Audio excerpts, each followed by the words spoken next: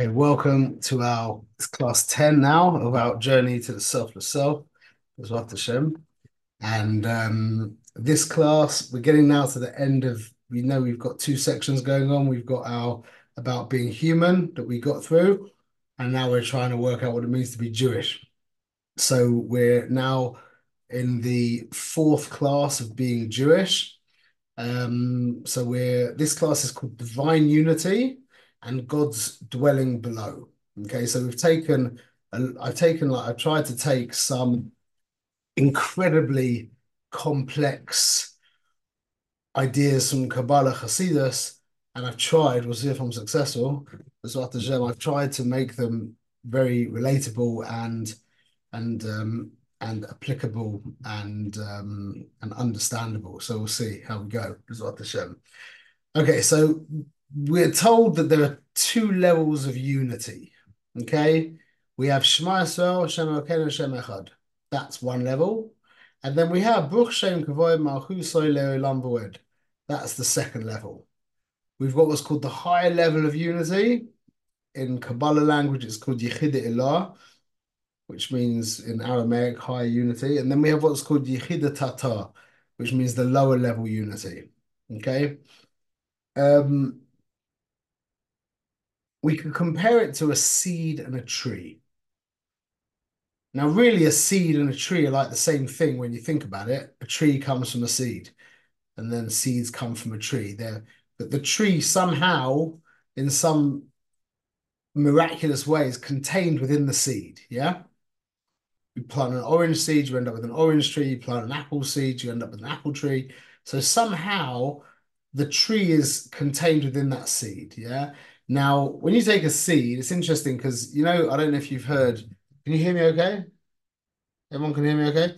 So, one of the things they've spoken about, I've heard people talk about, is that a seed will rot in the ground, and then just as it's about to like kind of disappear, it sprouts. Yeah, it's not true. That's not how it works. Well, kind of it is. But if you look at an apple seed, you know it's brown. Yeah, and if you use your nails and you could pick open the brown bit, and then inside there's like this holy like white thing, just like this white singularity. Yeah. So when they talk about the seed disintegrating in the ground, really what happens is the black or the brown part of the seed disintegrates in the ground. And then the white part just starts to grow. Nothing happens to the white part. That white part's always as it is. So within that white part, yeah, and you know what I'm talking about, yeah? Like you could break it open with your nails and you could like keep breaking it and it's just white. It's just white. That's a moshel for Yechide Ilah. Just white. Everything's there, but nothing's there. It's nothing, and it's everything.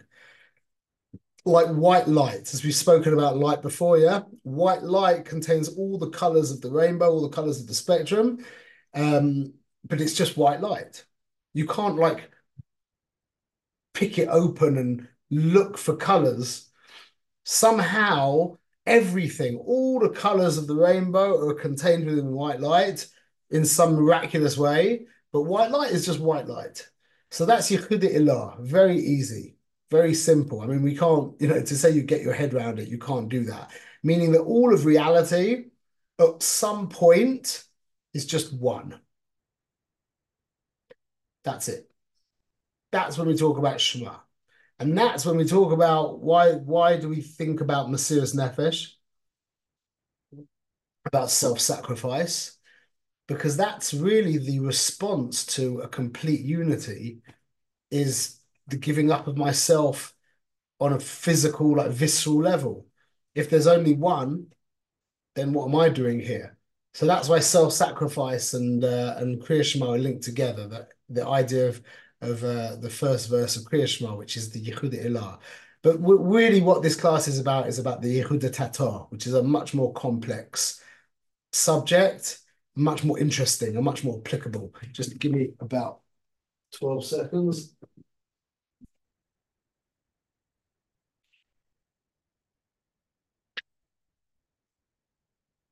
Me.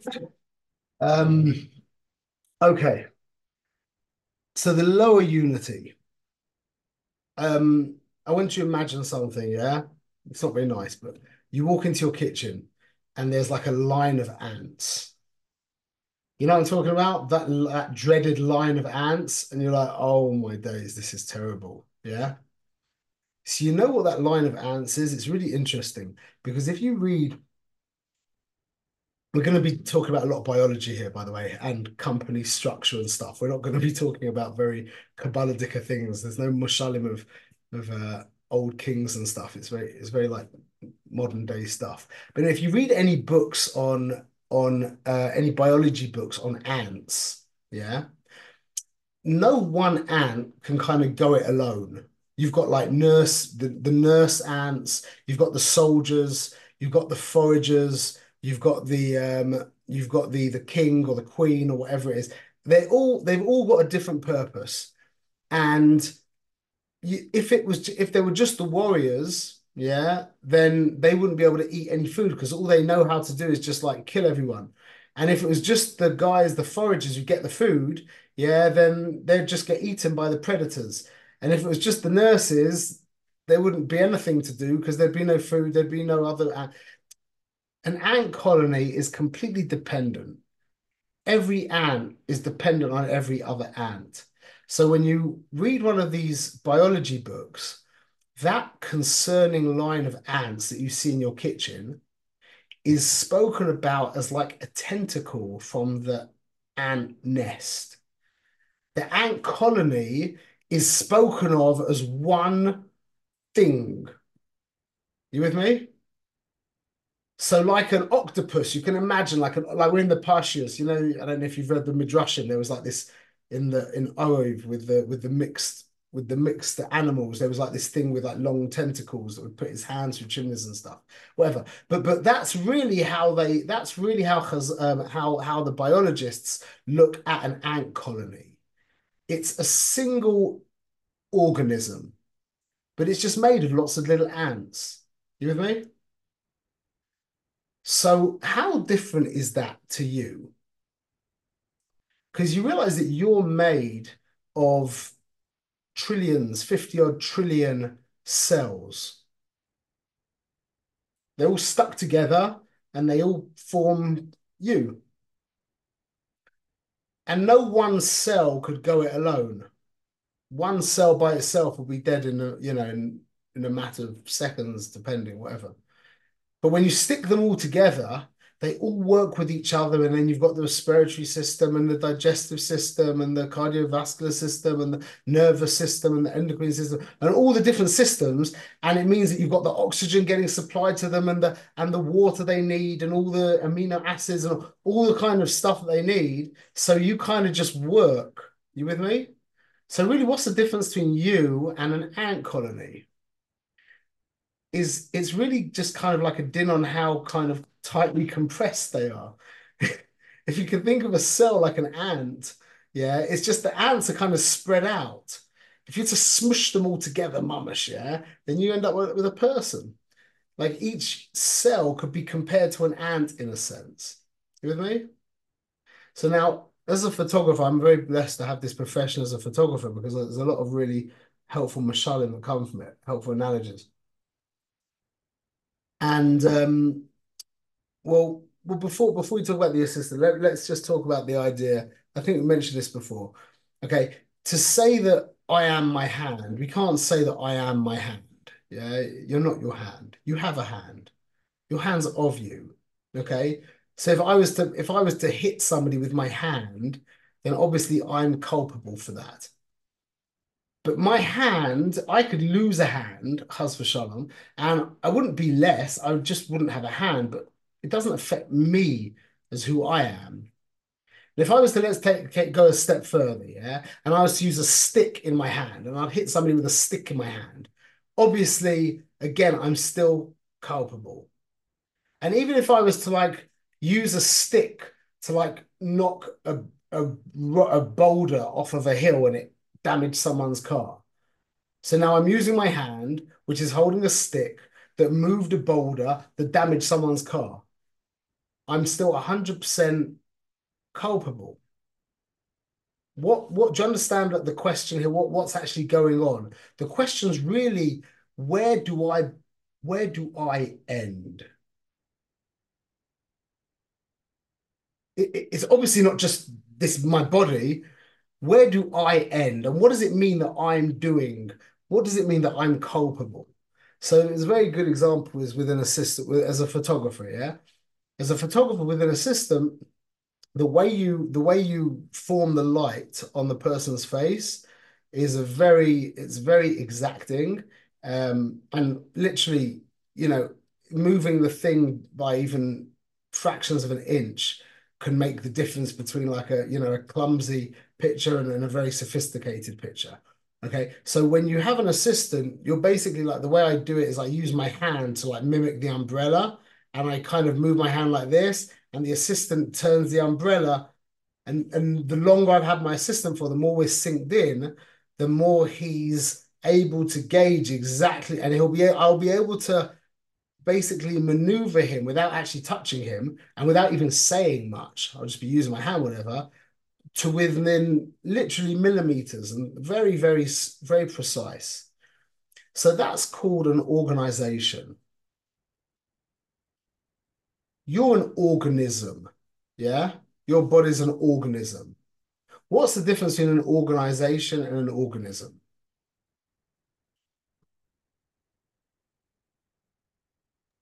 An organism is alive. An organization, It's more, well, I mean, the way I think of it is more of like a thing. No, it doesn't. I mean, an organization is usually made a lot of people know they're alive. So you could, in a sense, say an organization is alive, in a sense. There's really not much It's difference. the doing of the organism. It's the what? The doing. It's the effect. It's the effect. Well, an organization, an organism we refer to as like a single entity. Like my body is an organism. Yeah. An organization is more like an ant colony made of disparate, fragmented parts. But it's really an illusion that there's something different. It's only an illusion in space. Really, they're very, very similar. Maybe on an abstract level, maybe they're even identical. Okay. So with me and my assistant, that's the beginning of an organization. Now, what happens is when I'm telling my assistant to do this or do that, what's happening is my rutson is leaving me, so to speak, leaving my body, and it's going into him.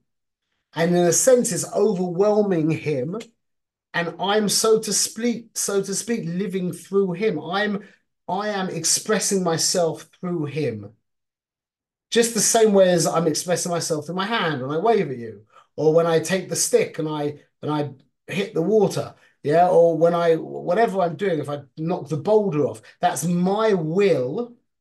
That's my will going through the system, going through the organization and expressing itself in whichever part of the organization it is. So a great way to see this. This is very interesting.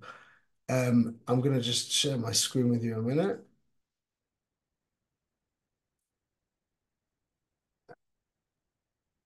So I did this today. I've wanted to do this for many years, and I did it today. Oh, 1 minute.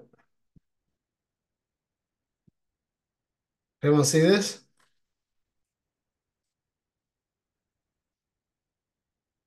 Everyone can see this okay? Yes. Yeah? Okay. So you heard of Larry Page? So really him and another guy owns Google, but let's just we're going to talk about Larry, okay? Now, there's a company called Alphabet Inc., which is basically the father company, the parent company of Google, with a bunch of other companies. You can imagine how big a company it is. So Larry Page is sitting, he's the owner of Alphabet Inc., okay? Alphabet Incorporated. Now, Alphabet Incorporated own a bunch of businesses. I've selected five. These are subsidiary businesses: DeepMind Technologies, Waymo, Google, etc. Yeah.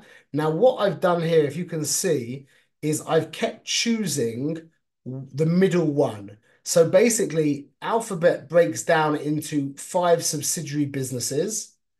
In each business breaks down into services and products. Now, I've just chosen Google. You see that? You see, does that make sense? So the same thing is happening with Waymo, DeepMind Technologies, Calico, Cyborg Labs. They're all splitting off into endless. Even at this point in our table, yeah, we've already gone, okay? But so I'm just selecting the middle one. Each one, it's in capitals and it's bolded, yeah? So Google breaks down into a bunch of different services and products. Okay, Android, Gmail, YouTube, Waze, Google Ads. Okay, now I've taken YouTube and YouTube breaks down into 5 divisions. Okay, content creator relations, product development and user experience, etc. Technical support. Okay, now I've taken technical support. That breaks down into 5 departments. Okay, the one that I've taken of those departments is data management and storage solutions. Okay, from data management and storage solution, that breaks down into 5 faculties. Okay, storage engineering faculty, data processing and analytics faculty, which breaks down into breaks down into 5 units: data engineering unit, etc., data quality management unit, user behavior analytics unit, which breaks down into teams. We've chosen the viewer engagement analysis team, which breaks down into resources, which is office space, equipment and tools, people, person, I think I spelled that wrong, software and analytic tools, collaboration, etc. The personnel break down into people: Jenny, Tom, Gary, Sandra, and Stephen. I made those names up. Okay. Now, this is just an interesting thing because can I ask you a question? Would you say that you would say that Alphabet, would this be a correct thing to say? Alphabet Incorporated is 1. Is that a correct statement?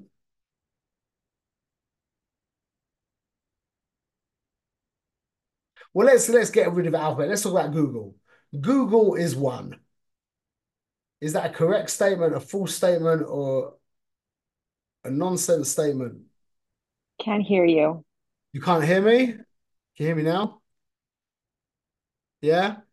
Is Google 1? Yes. Yeah, it is 1. Yeah, it just has many facets, but it's one. Parts to it. Could you say that YouTube is 1? Yeah. Yeah, absolutely. And then could you say that the division, the technical support division, is 1? Yeah. Yeah, and Yes. onward and onward and onward and onward and onward until we get to Gary. Oh And for man. sure, by Gary, we can say that he's 1, yeah? Okay. Yes. Okay, now this is going to get really interesting. So now we've divided Gary into 5 biological systems, okay? We've got his skeletal system, his muscular system, digestive system, nervous system, cardiovascular system, yeah? We've chosen his digestive system, which breaks down into a stomach, small intestine, mouth, colon, pancreas. I've only chosen 5. These go on for much more, yeah? So now his mouth. Yeah, that's an organ. Now the mouth divides into teeth, palate, tongue, salivary glands, lips, and cheeks. Yeah.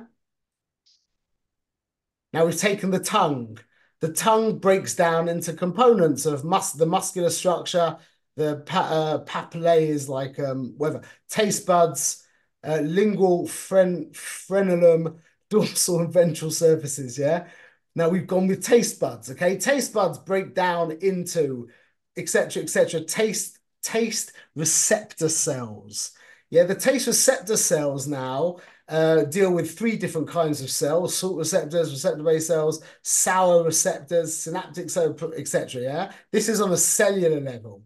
Now we've broken down the cell into organelles. Yeah, the cell is composed of like mini organs. They're called organelles. Yeah, cytoplasm, cell membrane, the nucleus, that's like the brain of the cell, the mitochondria, and the endoplasmic reticulum. I used to know what these things are. I can't remember anymore. Okay. The nucleus now breaks down into its components. There's a nuclear envelope which like encodes which really enclose the DNA. Yeah, the DNA is inside the nucleus. Yeah, and within the DNA now, we've gone into a level of molecules. Okay, molecules, we've got the DNA double helix structure, the fossil, we've got the nucleotides, yeah, which now break down. This is basically molecules, which breaks down into atoms. We've got phosphorus atoms, hydrogen, oxygen, nitrogen, carbon atoms.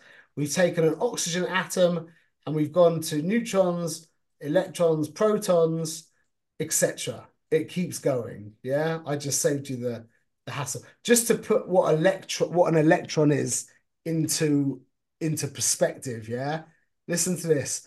Take a paper clip. Yeah, one paper clip, which weighs about a gram. You would have to have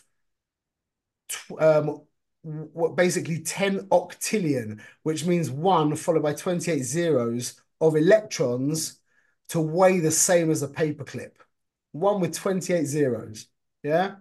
The point is that an electron is very, very, very small. Okay.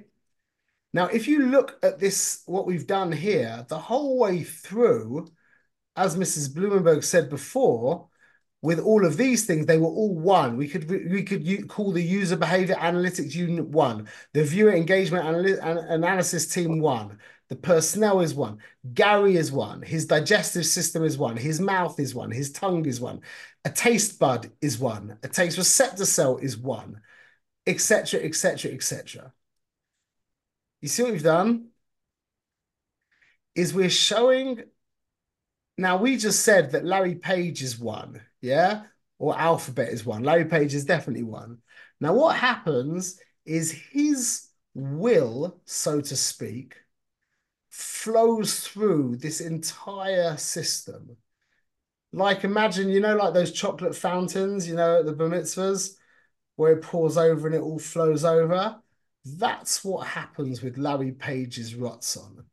Just like when I command my hand to hit the stick on the rock, my Ratzon flows to all of those things. And like with my assistant, when I'm telling my assistant, move left, move right, do this, do that, my Ratzon is flowing through his Avarim, his limbs. That's on a microscopic level.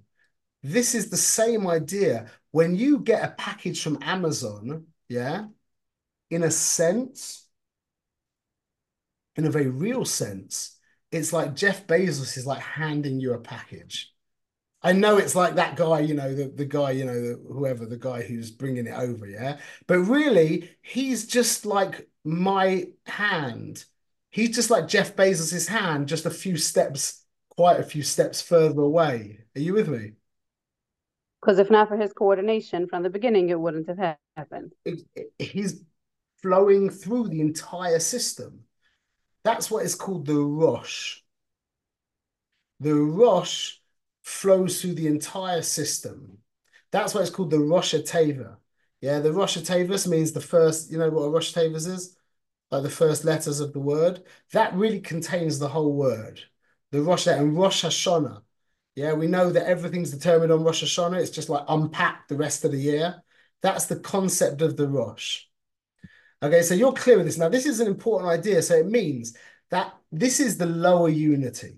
That on every level, there's a yichud, but that yichud is composed of a myriad of parts.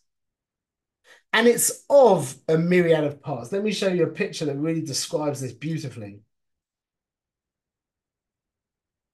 You see what that is? It's a tree. Look at the analogy. Do you see how what we just said is kind of the diagram of a tree? You've got the trunk. This is YouTube, yeah? But YouTube is with Gmail and AdWords and Waze and etc. Yeah, it's one of many. But YouTube is one. But YouTube divides into endless parts. It's the picture of a tree. You with me? It's a unity sandwiched between two multiplicities. Let's look at this again, 1 minute.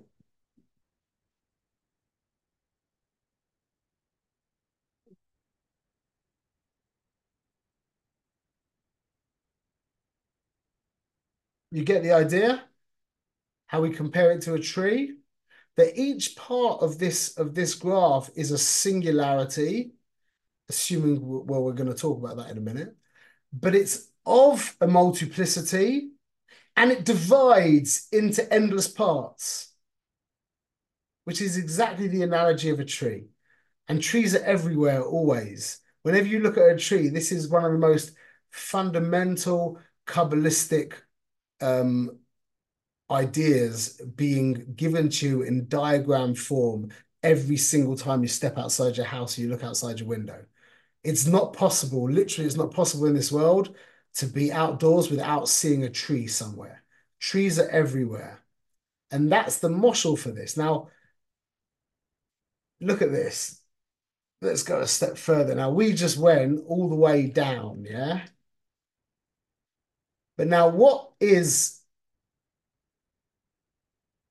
Alphabet, yeah? Larry Page and Alphabet was part, it divides into endless pieces, yeah? Is Alphabet part of a bigger organization?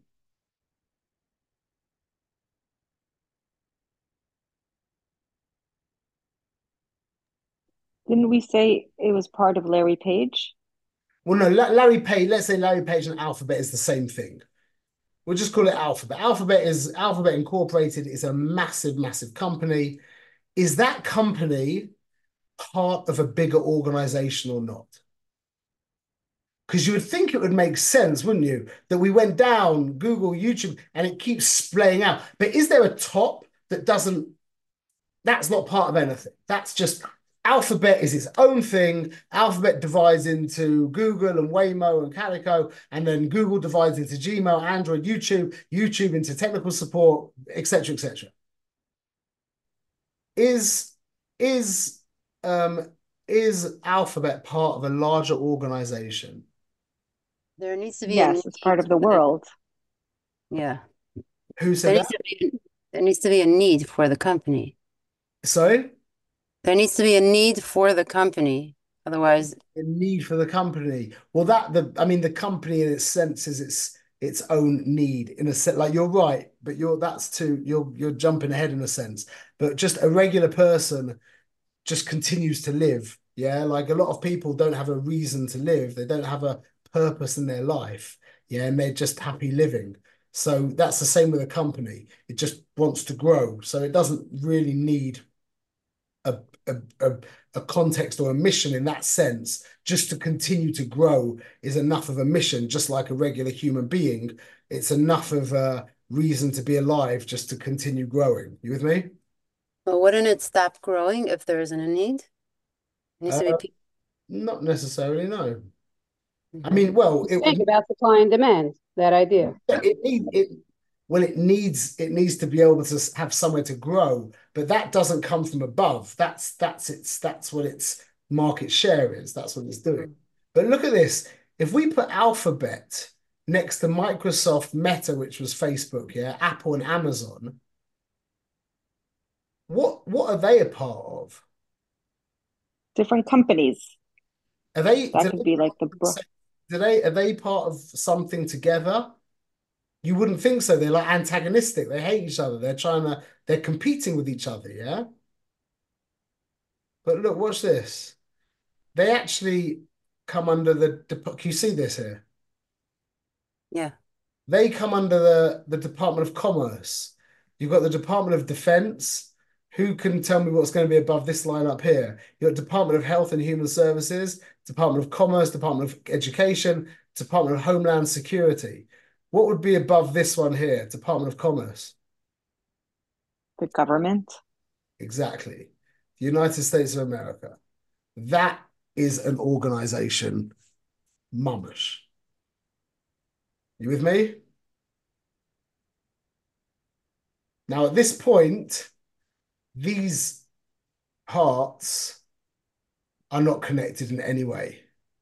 You've got the United States, you've got United Kingdom, China, India, Russia.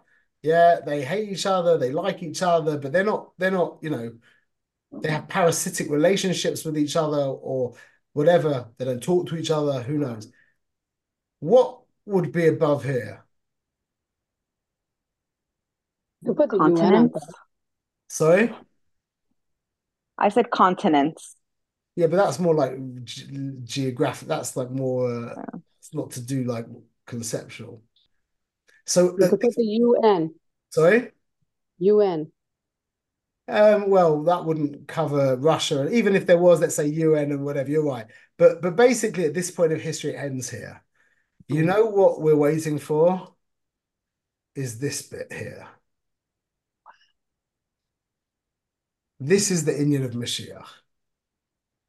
Mashiach is a king, Melech HaMashiach, and he is listening to Rabbeinu Shalom, and he will be ruling Yisrael, and all of these countries will be taking Eitzah from him, and all of the departments of each country will be listening to this, and this will be flowing down into the companies, down through YouTube. They'll probably get rid of YouTube. Down through all of this, down through into the individual people, into his digestive system, his mouth, his tongue, his taste buds, down to the nucleus, down to the nucleotides, into the atoms, into the electrons. That's called Malchus Shemayim.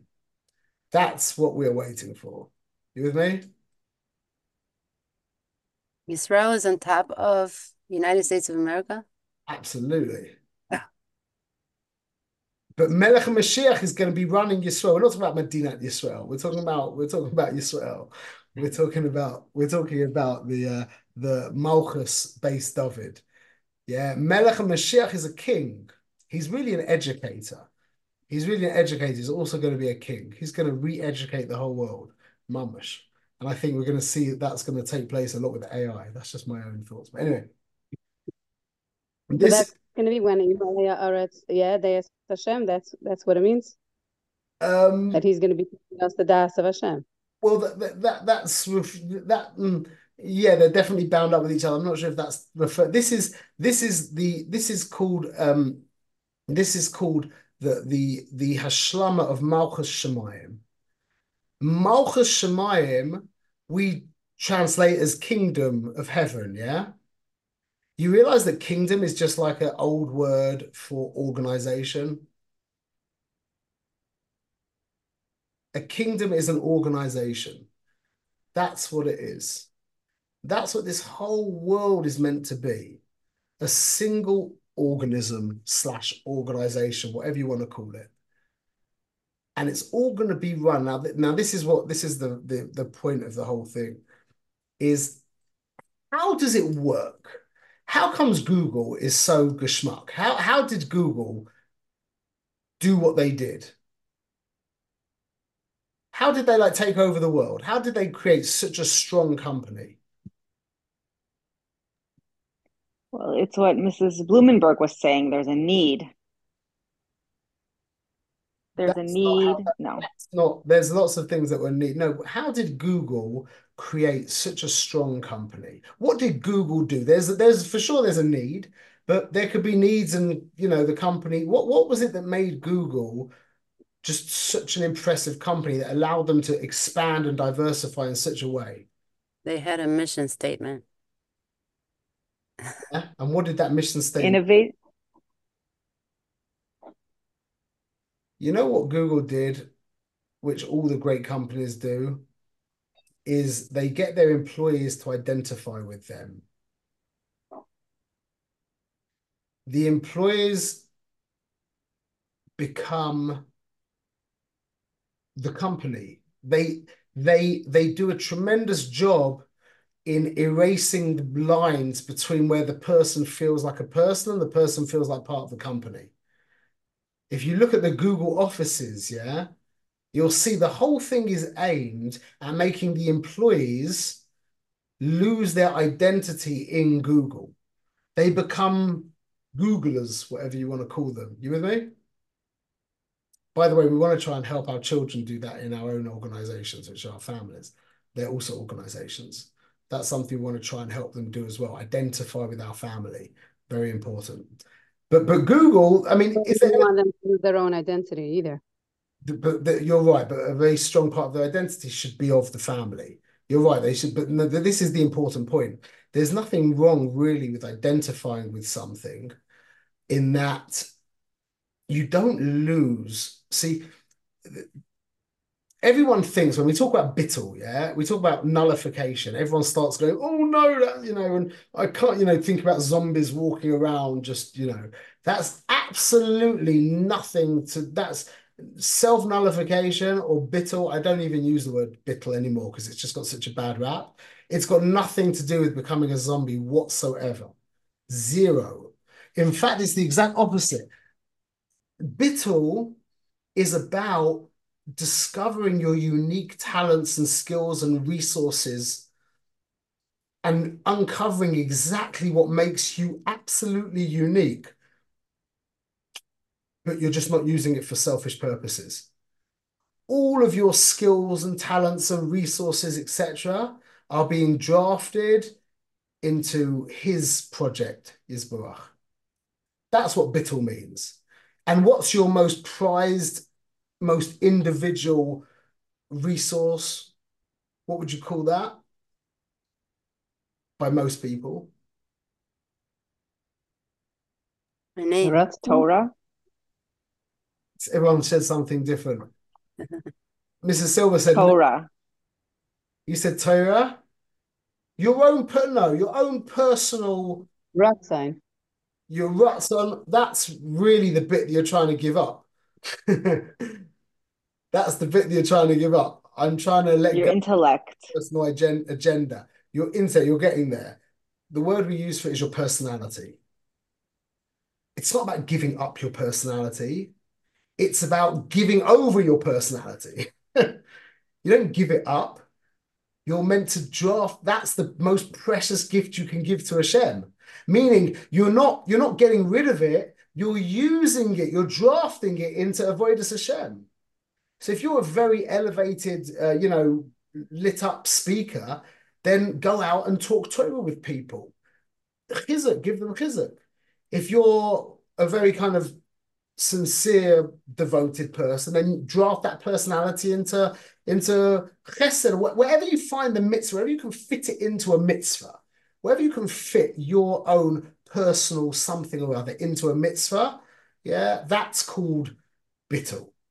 So it's got nothing at all to becoming zombie-like in any way, shape, or form. It's the exact opposite. In fact, you become the most individual person you can. You try to catalyze and to develop your unique skills and abilities to the nth degree, and you've got much more of a reason to, like we've said before. Let me ask you a question, ladies. How much do you exert yourself, yeah, to make yourself lunch on a Thursday, make yourself lunch on a Thursday afternoon when no one's around? How much energy do you put into your lunch? Very little. Very little, yeah? Everyone agrees? I try not to. I mean, I try to put effort. Well, what about when your parents come to visit, yeah? A little more energy, a little more effort. Sure. Or friends come for a dinner party, a little more effort, yeah? Or Shabbos, a lot more effort. Why? Because now you're working for someone else. You only push yourself so far for yourself. And I'll tell you, if a person's really pushing themselves far for their own pleasure, yeah, there's a problem there. That's not Beseda. Okay, it should be like that. When there's no one around, yeah, not that you should eat bad food or whatever, but you shouldn't be maybe every now and again, but you shouldn't be pushing yourself to give yourself the most amazing experience. But when there's other people involved, then you see yourself, you push yourself. And that's why when you really enter into avodas Hashem, your personality becomes even more potent because it's not about you anymore. It's about developing myself for him. You with me? So you push much further and you become much more individualistic. Like you listen to all the great rabbis at the time. They were very, they were yichidim. How do you say that? They were very like individual in their outlook and in their skills and in their personalities, etc. In fact, you see the higher people go in the Yiddish world, the more individual they become. That's exactly the point. So now let's finish off by talking about the Dir B'Tachtoinim. So really, everyone's heard that phrase before, dir b'tachtonim. It means a dwelling place in the lower realms. That's what in Chabad Sfarim it brings from a medrash. That's why Hashem made the world. He wanted a dira b'tachtonim. He wanted a dwelling place in the lower world. Now, dira sounds a bit like a kind of dormitory, yeah, like an apartment, yeah, like what's it called? Like sharing a apartment with a bunch of your friends, yeah, Bunch of popcorn. Yeah. but that's what it sounds like, A yeah, dorm. dorm. Dorm. It's not that bichlal. A dira means a home, and a home is made of a husband and a wife. That's what dira b'tachtonim means. Now, the point of what we were getting to before when we looked at all the different levels, and I asked, what is it that made Google so successful, is that they got everyone on the team, all 161,000 of their employees, to identify with the company. That's called Bittle. But they did it in a way that they didn't end up with zombies. They ended up with these individual people who were giving their most prized possessions, meaning their creativity, their personality, their energy, the most vital energies that they had. That's what Google were able to tease out of people. Same with Apple, Microsoft, all the big businesses. They were able to get people to become buttle to their system. And that's what creates the unity. Now, when you have a piece in the puzzle that has its own agenda, not buttled to the system, what would that be called in an organism if a cell develops its own agenda? Cancer. Yeah. That is cancer. Cancer is a cell that develops its own individual agenda that is not in line with the agenda of the organism. And that works on an organizational level as well. When you've got, imagine what would happen if you've got, all of which team, let's choose one. If you've got everybody in the viewer engagement analysis team, yeah, they just start playing computer games all day and schmoozing by the water fountain. Yeah, the whole thing will break down. I had that feeling one time when I was a kid. I washed dishes in a hospital, like a private hospital in London. I was just the dishwasher. I was the lowest of the low. Yeah, it was like I was the bottom of the organization, mamash. And it was kind of demoralizing. You just take this thing, you put it in, you close it, you get puffed with boiling hot steam, sweat, and then you take it out, and then again, and then again, and again, and it just doesn't end. You're just doing this the whole day, schwitzing, dripping with sweat, it just stinks in the back of the kitchen. Oh, it was horrible, yeah. And I remember I started thinking one time, I was like, what would happen if I went on strike? Forget the fact they'd be able to find somebody to replace me. But my job, what would happen if the dishwasher in a hospital went on strike?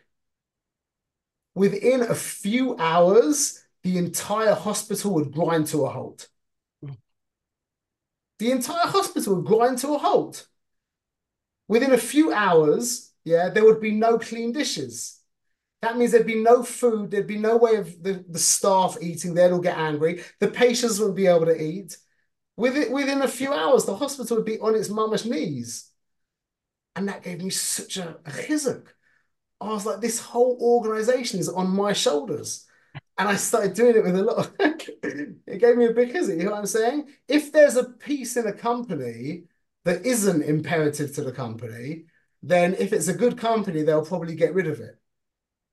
So every single part of the organization is completely essential in a good company. But the whole thing is predicated on bittul. And that's exactly what we were talking about. We've said many times now, between a man and his wife. The marriage, that's the concept of marriage. Your Ratzon is more real to me than my Ratzon. And your Ratzon is more real to me than my Ratzon. That's a marriage. Yeah, when both of you are buttle to the other one. Now that is exactly the concept of dir b'tachtonim. That's exactly why the idea of the unity of God and dir b'tachtonim are so bound up with each other. Now, the reason is because it's not good enough to say that your husband is the best guy. To a woman, your husband is the only guy. And to a man, his wife is not the best lady. She's the only woman there is. There's only one. It's not that she's the best of all the women. There's only one. There are no other women. And to a lady, there are no other men. That's a marriage. That's the reason why Yichud Hashem is so important to us Jews. Because we are his wife. Am Yisrael is called the Shechina, the source of Knesset Yisrael. The source is called Knesset Yisrael, which is the Shechina. And this whole world is about a yichud, a union, a marriage between the Kodesh Baruch Hu and the Shechina. That's called the dir b'tachtonim. When Yisrael and Hashem tie the knot, so to speak. And that's why we're so caught up in this concept of Yichud Hashem, Hashem Echad. Because it's not like God is the best of all gods or the most powerful of all gods. There's only him. That's called a marriage. Just how it is with our spouses. There is no other. Like with Hashem, there is no other. There's not like Hashem and economics, or there's not like Hashem and golf. There's just Hashem, and everything fits into that context, and that's called dir b'tachtonim. So I'm going to just bring one last moshel up, which is going to help us work out how this all takes place. There is a termite in Africa called the bellicose termite. Everyone's heard of that? I'm joking. I'm sure you haven't. Yeah, a bellicose termite. Okay, they live in colonies of about 1.5 million. Okay, now they're really interesting because they basically build this structure. In fact, I'm going to show you some pictures here. This is really amazing. Really amazing. 1 minute.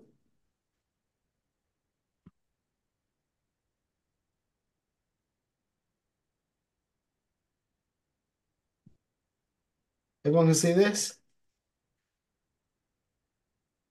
So this thing goes above the ground. It can go like 15 feet above the ground. They can be, or even bigger, 20 feet above the ground. Yeah. But that's just like the nice looking bit. The real thing going on is down here. Yeah. This is underneath the ground. Now, the funky thing about these termites is that they eat wood. Yeah. But they can't actually eat wood. What they need to do is there's this fungus that grows that kind of, like you ever chewed the food for your kid so your kid can eat the food, or, or you smush it up, whatever, so a baby can eat the food. Yeah. The fungus kind of softens the wood so that the termites can eat it. And the funny thing is that this fungus needs to grow. It needs exactly 30 to 31 degrees Celsius for it to grow.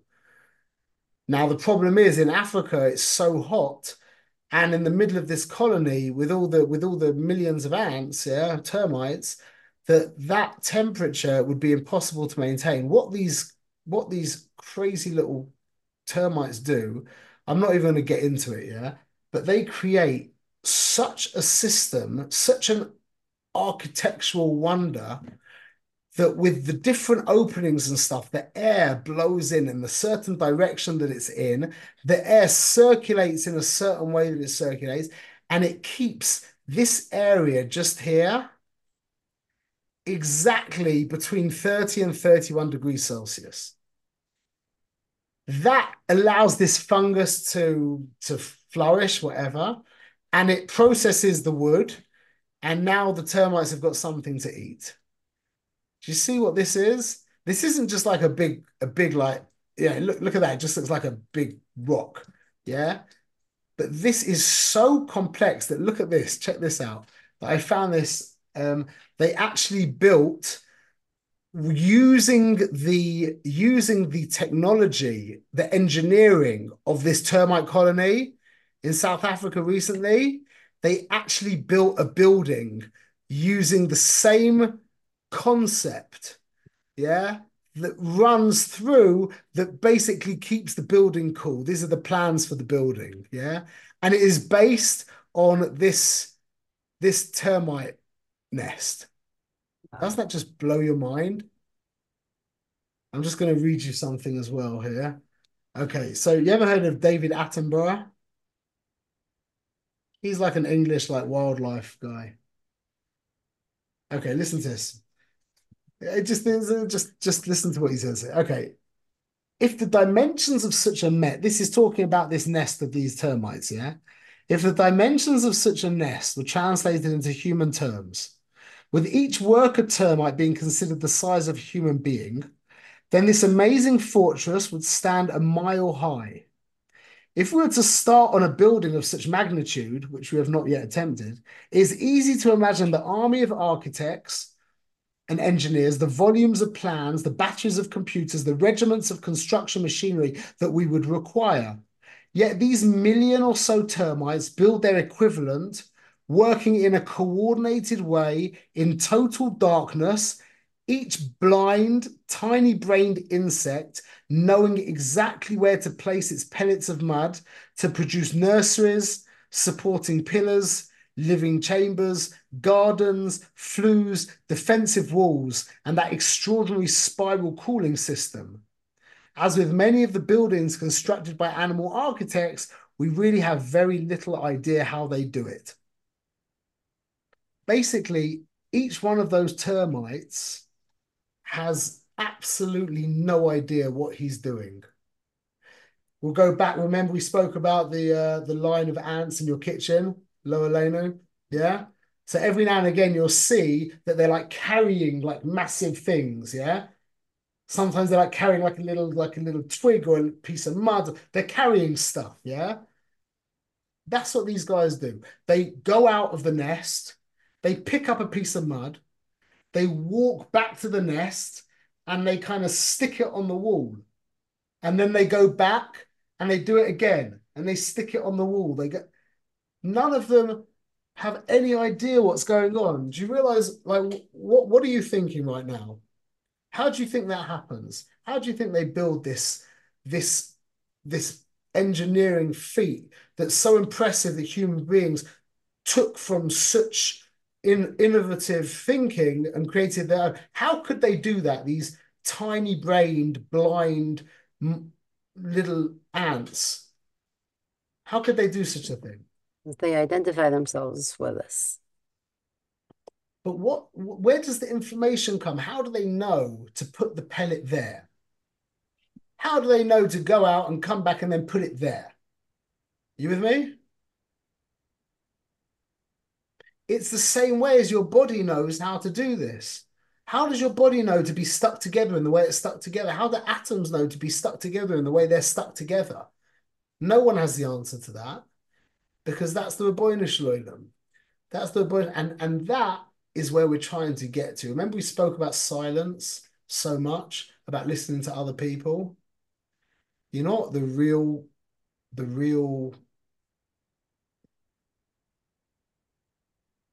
blessing that comes with genuine silence is that you start to hear the Rabboni Shalom's instructions, just like those ants, the Havdil, and just like all animals that don't have any kind of analytical mind going like that the whole time. Should I do this? Should I do that? What about this? What about that? Well, I don't know. What about what will he think? What will she think? Will it work? Will it not work? I'm scared. I love it. If we can get rid of those voices you'll see that you will actually become, in a sense, lahavdil, like one of those little termites, knowing exactly what to do.